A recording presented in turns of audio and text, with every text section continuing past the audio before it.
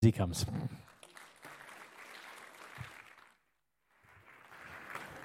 Okay, thank you very much, Terry. Now, last week, I was away preaching in a nearby church in Admaston, and I had what was the most humorous welcome to a church that I've ever received. You know that most churches have one or more sort of like larger-than-life characters? Well, I think I bumped into the guy who was there. It's an absolutely lovely chap, but he came up to me, never seen me before, I've never seen him. He came up to me and he said, "Where you from, buddy?" I said, "Oh, I'm from Shrewsbury. My name's Dave." And I held my hand out. And he just left me hanging there with my hand out. And he goes, "Do you support Shrewsbury, do you?" I said, "Yeah, I do." He goes, "Oh, I support Wrexham. Sorry, I can't shake your hand." He said, "It's nothing personal. I just don't like you." And he said, it's not very often that I'm speechless, but this was one of those moments, and Ian was there and can verify most of this story. And and then he looked at me and he goes, "But what brings you over to Telford this morning then?" And I said, "Well, actually, I'm preaching." And he went, "Oh, okay then, mate." And so I did feel really warmly welcomed in many ways. That has absolutely nothing to do with Colossians, but I thought that was quite a humorous story. As we go and preach in other places, we meet all sorts of fantastic people.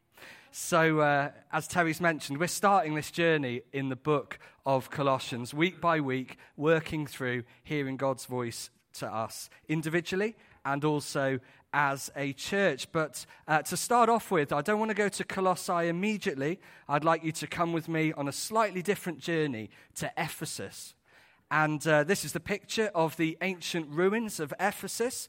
And now Ephesus is the kind of place that you go for a nice day trip if you're on holiday in Turkey. Has anyone here actually been there? To those ruins? Yeah, there must be 30 or so hands just went up. So now it's a nice day trip, but at this time it was a bustling major city in the Roman province of Asia, which is now mostly Turkey.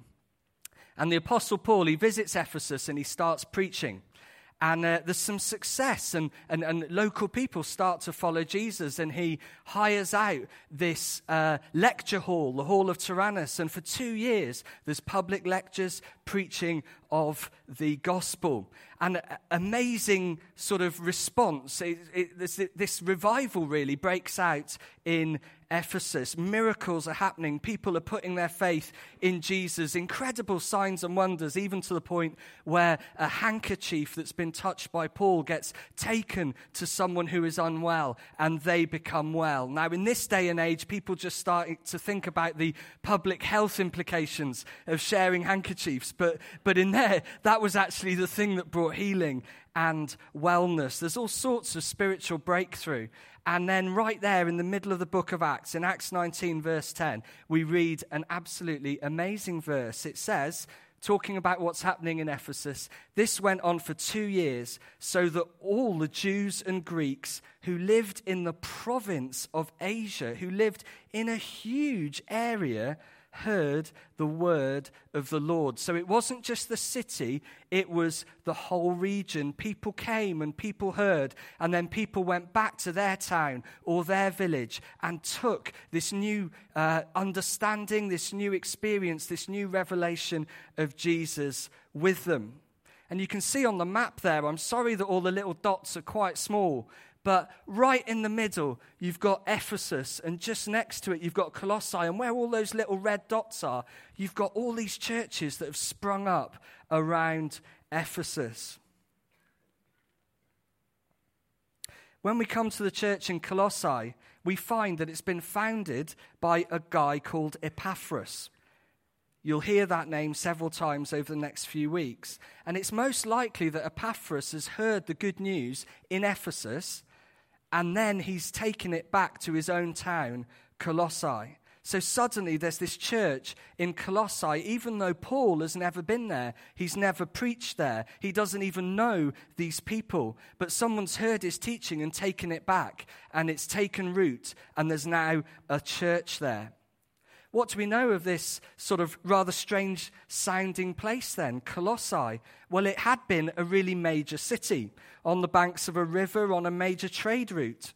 But by the time that he's writing this letter, it's kind of like a slightly bypassed market town. Does that remind you of anywhere that you are familiar with? What happened is that the Romans have built a major new road, and that's bypassed Colossae, and so it's lost a lot of its influence. It's a bit like when the wool trade in Shrewsbury, that came through Shrewsbury, diminished, and then the economic influence locally spread to the Black Country and the potteries, leaving Shrewsbury slightly on the edge of what's going on. That's what Colossae is like. And yet it's now very much back on the map in Paul's eyes because of the church that has been established there. And if you fast forward a few years, Paul, when he's writing this, is now in Rome. And he's under house arrest. You can actually see Rome in the top left corner of that map. And it appears that Epaphras, this guy who's credited with establishing the church in Colossae, is also in Rome. Is also a prisoner with him. So during this period of his life, Paul writes several of the letters that we know in our New Testament. His letter to the Ephesians, the letter known as Philemon, and now this letter to the church in Colossae. And he's doing it with the reports that he's hearing from the founder of the church, Epaphras, who's with him in Rome. So we don't think that Paul's ever been there. He doesn't know them. There's no personal greetings of named people. There's no shared experience in that sense. But he's heard their story, and he's heard the exciting bits of what God has done in and through them. But he's also heard some challenges they're having, some difficulties that they're having. And so he chooses to write them a letter. There is one major problem for us, though. We don't actually know what those issues are. We don't actually know. We can surmise it. We can do our best to work it out and get pretty close. But reading the book of Colossians is a little bit like getting someone's GCSE exam paper, their answer paper, but we don't have the question paper. So what we have to do is read it through and then try to work out what sort of questions they were trying to answer. Have you ever had that experience where someone's really trying to make a point to you really firmly, but you're not really sure why? You're not really sure why they're telling you this. You think, well, there must be something behind it. This is what it's like in this letter to us now, although the Colossians themselves would have known.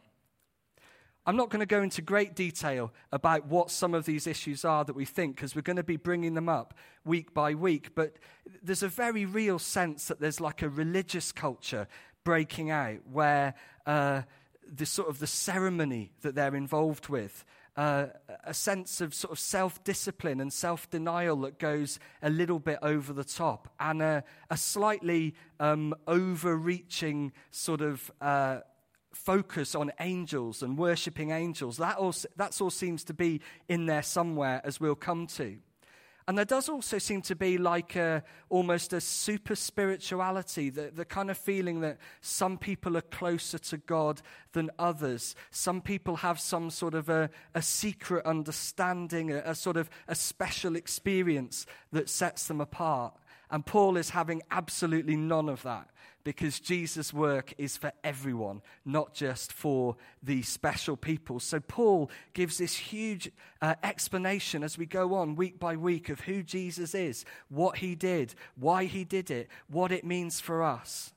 Jesus has done everything that we need. He's paid the penalty for sin. Jesus is supreme over everything.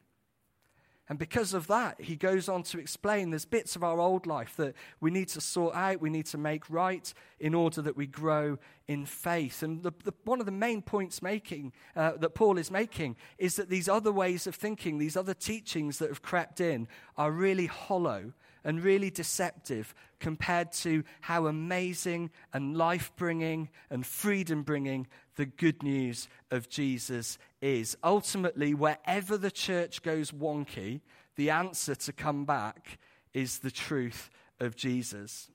And this introduction we're going to read today is almost like a teaser for all the things that Paul's going to talk about. It's like a trailer to a film that just gives you a little snapshot, and then you actually have to wait for the whole thing to come later. So this talk goes a little bit scattergun now because Paul goes into so many different directions as he offers them teasers of what is to come. Normally, you'd think the beginning of a letter would just be a few simple greetings and some nice words. I mean, if I lived in Colossae, I don't know what I would be expecting. You know, hi guys, nice to hear about you. Hope your families are well. How's the new swimming baths the Romans built? That sort of thing, you know, that sort of small talk. But Paul goes flying into the deep end from the word go, and almost every single verse I'm about to read probably deserves a talk of its own. You will be pleased to hear that I plan to finish this talk within about 30 minutes in total, not in July. So I'm not going to do that. But let's crack on. From verse 1, Colossians 1. Paul, an apostle of Christ Jesus by the will of God, and Timothy, our brother, to God's holy people in Colossae, the faithful brothers and sisters in Christ. Grace and peace to you from God our Father. Now, I love this intro. In one sense, there's not a lot of introduction. There's not a lot of self-justification. Just Paul, an apostle by the will of God. That's quite difficult to argue with. But then the Colossians are going to know who he is. They'll know exactly who he is because he's Paul, who was just down the road in Ephesus. This is it for them. They've not met him. He's not preached with them. But they're now receiving a letter actually from him. Imagine that. Imagine the anticipation and the feeling in the church when they realized that this letter was actually coming to them from him. And he says, faithful brothers and sisters in Christ. And I wonder, even if at this stage there is a hint that some people have not been able to stay faithful to the true gospel. From verse 3, we always thank God, the Father of our Lord Jesus Christ, when we pray for you, because we've heard of your faith in Christ Jesus and of the love you have for all God's people. So they're praying. And actually, if you look at this closely, he's choosing his words really carefully to make sure they're absolutely clear. Straight away, before we've even really started, we're introduced to exactly who Jesus is and to God the Father. And as he's praying, the prayer takes the form of thanks because they've heard about their faith and because they've heard about their love for God's people. And that's quite a commendation, isn't it? We've heard about your faith and your love for people. Oh, that people would say that about us, about our lives. And there's an actual bit of a provocation here as well. Are our words, our actions, and our attitudes the sorts of things that make other people burst with thanks to God? Do we fill other people with thanks to God because of our words, our attitudes, and our actions? Verse 5. The faith and love that spring from the hope stored up for you in heaven and about which you've already heard in the true message of the gospel that has come to you. Their hope is in Jesus and in what they heard in the true gospel message. The true gospel message, again, there is a hint. There is a hint that if there's a true message of the gospel, then there might be a slightly twisted message of the gospel, which is also out there. And he says that their hope is stored up for them in heaven.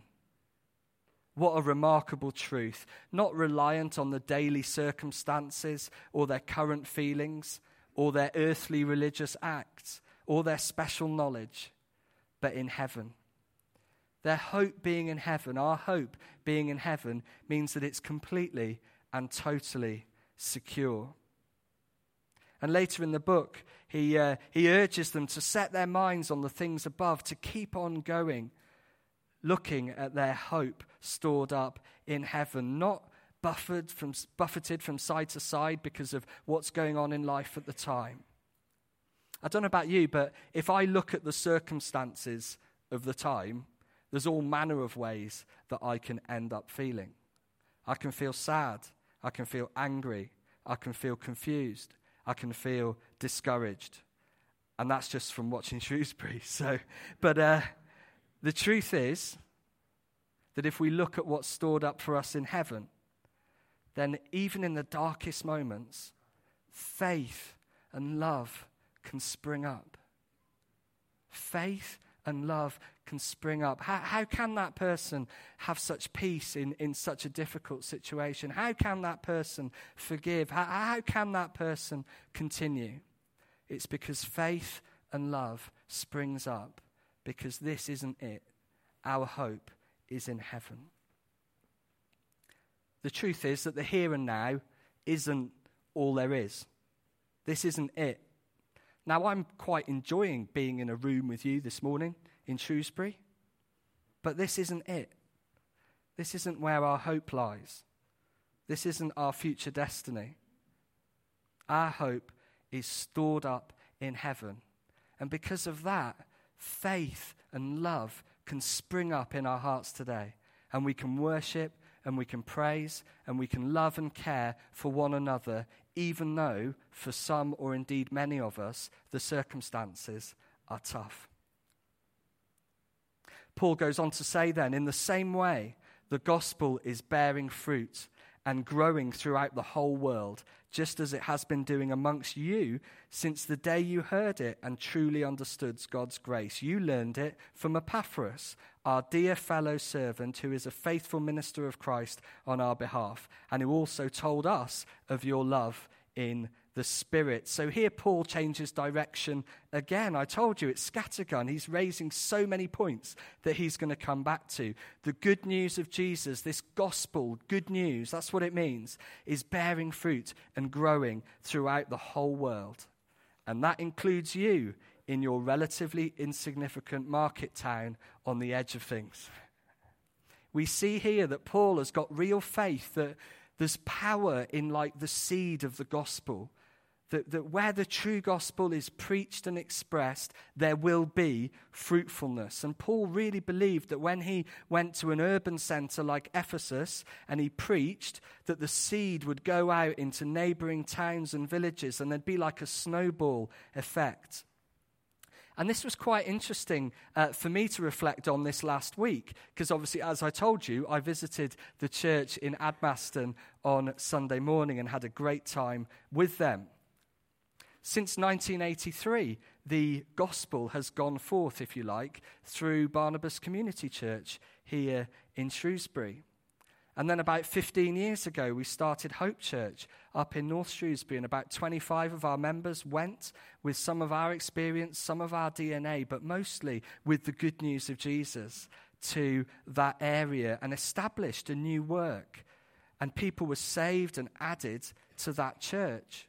And then what happened was that a small group from Telford started visiting Hope Church in North Shrewsbury, picking up what they were doing, getting excited by what they were doing. And then that group eventually was planted out into Admaston as Hope Community Church. So the church in Admaston, in one sense, has got hardly any link to Barnabas. They didn't come here. We didn't send them. But when I'm welcomed there on Sunday morning, I go to a gathering, over 50 people there now, incredible stuff, all ages and stages, spirit-filled worship, Bible preaching, community outreach. They're running Alpha courses. People are coming to faith in Jesus in Admaston. And it's like the seed that we planted in North Shrewsbury, because it contained the true message of Jesus, has borne fruit and planted something new in Admaston. And if you add in Beacon Church in Whitchurch, which we also sent out a team to plant about 10 years ago, this Sunday in Shropshire, there's going to be at least 200 people meeting in different congregations all over the county, many of whom have come to faith through the witness of those churches, because the seed of the gospel bears fruit. And so for me, and hopefully to you, one of the big take-homes from today is that if we continue to dig in, the ripples spread out. Other places are always affected because the good news bears fruit. I wonder what other places in our local area have fruitfulness to come because of the ripples that come out from here and even from people sitting in this room today. Paul says, the day you heard the good news and truly understood the God's grace. That's going to be so important to them later when they're thinking about these people who want to add loads of ceremony and extra bits and self-denial to what the Christian experience is. People who think you have to have some extra special knowledge. Paul's saying, when you first believed, you truly knew the grace of God. You knew that it was God who did everything that you needed to come to faith because he loves you. So we're all here on the same ticket. We're all here because Jesus expressed God's love to us and through his death and resurrection made us a way. Truly understanding God's grace means that whenever people come in and try and add extra bits or add wonky bits, we know that there's a problem when we know that it's adding something to the fact that God has done everything that we ever need. The moment people are trying to hang other things on it as well, yes, it's okay that God did his thing, but we actually need to do these extra bits as well. As soon as that happens, a flag is raised, a warning flag is raised, because it is only through the work of Jesus. I'm rattling on through here. Verse 9, for this reason, since the day we heard about you, we've not stopped praying for you. We continually ask God to fill you with the knowledge of his will through all the wisdom and understanding that the Spirit gives, so that you may live a life worthy of the Lord and please him in every way, bearing fruit in every good work, growing in the knowledge of God. They've not stopped praying for them. And that's an interesting verse to read at the end of a week of prayer that we've had here in the life of our church. And we've had some really brilliant prayer times, and it's really great to have initiatives and prayer gatherings and stuff like that. But we've not stopped praying for you. They don't stop praying. But the focus of their prayers, I think, at this stage is really interesting. They're praying that they might know God's will and receive wisdom and understanding. Just pause for a moment. We have an opportunity to ask God himself for his wisdom and understanding. That is astonishing. We're allowed to ask to know the will of God. It's incredible. You can just read a verse like that and rattle on through, but let's just pause on that a minute. We can actually ask God what his will is, and then when there's some sort of revelation in that, then we can ask him to fulfill it. We know what to ask him for in prayer. And just looking at this from another direction, I think sometimes in churches where there's a real emphasis on the work of the Holy Spirit, sometimes there can be a danger that things go a little bit over the top and it just becomes about the experience, and it's like the Bible takes a back seat because the experience becomes the most important thing. But Paul seems to be implying here that if the Spirit is truly at work in the church, the outcome is wisdom and understanding. The fruit will be lives lived worthy of the Lord. The Bible is never sidelined when the Spirit is at work. It's interesting as well that he's not praying that they're going to do more or try harder. He's praying that they'll be filled with the knowledge of his will through the Spirit. And it's almost like fruitfulness in his eyes comes from what God's doing inside us, not from what we're striving to do on the outside. He's praying that they'd grow in their revelation of God on the inside, and that's what's going to make them fruitful on the outside. There's a whole talk crying out to come just from that one verse, but we're going to move on. Verse 11. being strengthened with all power according to his glorious might, so that you may have great endurance and patience. Wow, strengthened with all power according to his glorious might, in order that what? In order that we might go and achieve great things for God, in order to see amazing miracles, in order to live a successful and prosperous life, in order to be all you were meant to be. Stuff like that. It's a popular title for a preacher. It's a popular title for a book, because we all want to hear about God granting us success and breakthrough. And that's not wrong, but Paul's got a surprise here. They need strength and power from God himself, from his might, so that they'll have endurance and patience. Somehow that doesn't sound quite as exciting. And yet Paul is writing to people who are holding on to the truth of the gospel against false teaching. And he's writing to a people knowing, Paul himself is in prison. They're knowing that the Romans' view of Christianity and how they're responding to the Christians, they know that things are tightening and things are becoming more difficult. It's about this time that he writes to the Ephesian church about the full armor of God, and he tells them to take their stand against the devil's schemes, whereas here he's saying pray for endurance and patience, which sounds incredibly similar. If we fast forward to Revelation 12 and verse 14, we hear this expression again.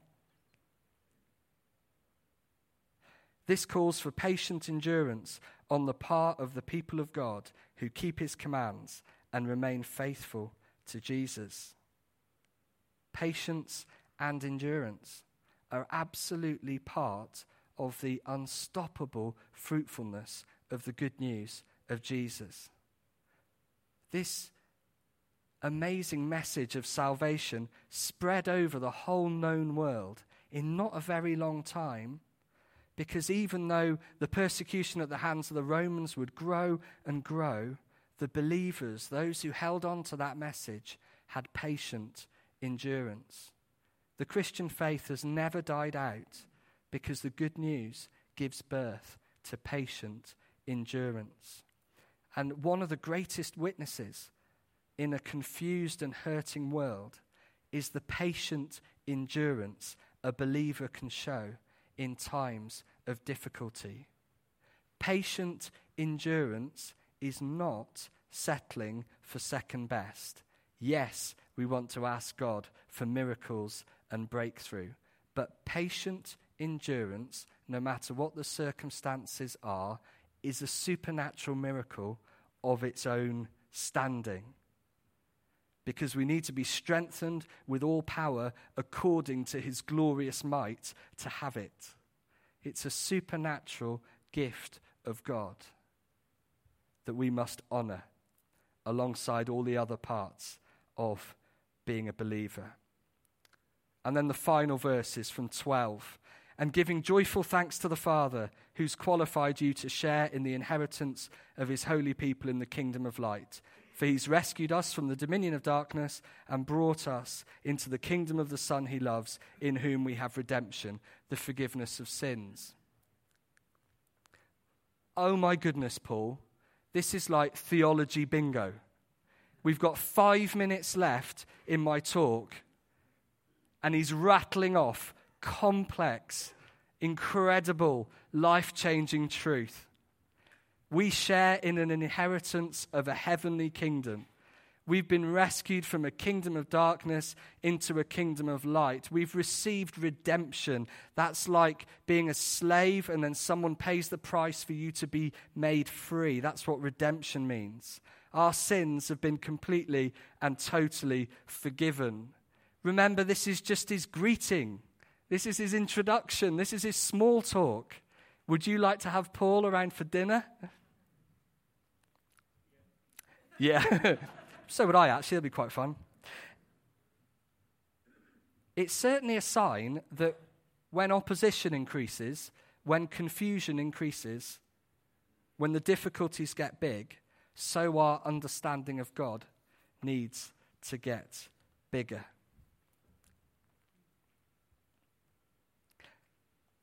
And it also shows that it was a really good idea to book several weeks to go through the book of Colossians, because I'm not going to even try to explain all of that now, because over the coming weeks, that's exactly what we're going to do. Hopefully you've seen the trailer and now you want to wait for the actual full thing to come. But even in his introduction, even in his opening words, Paul is talking about prayer. He's talking about hope. He's talking about love. He's talking about bearing fruit. He's talking about the role of the Spirit. And he's showing that words matter and that truth matters. And that's the reason I'm incredibly excited that we have this opportunity to work through this wonderful book and to hear God's voice week on week over the next couple of months. Thank you.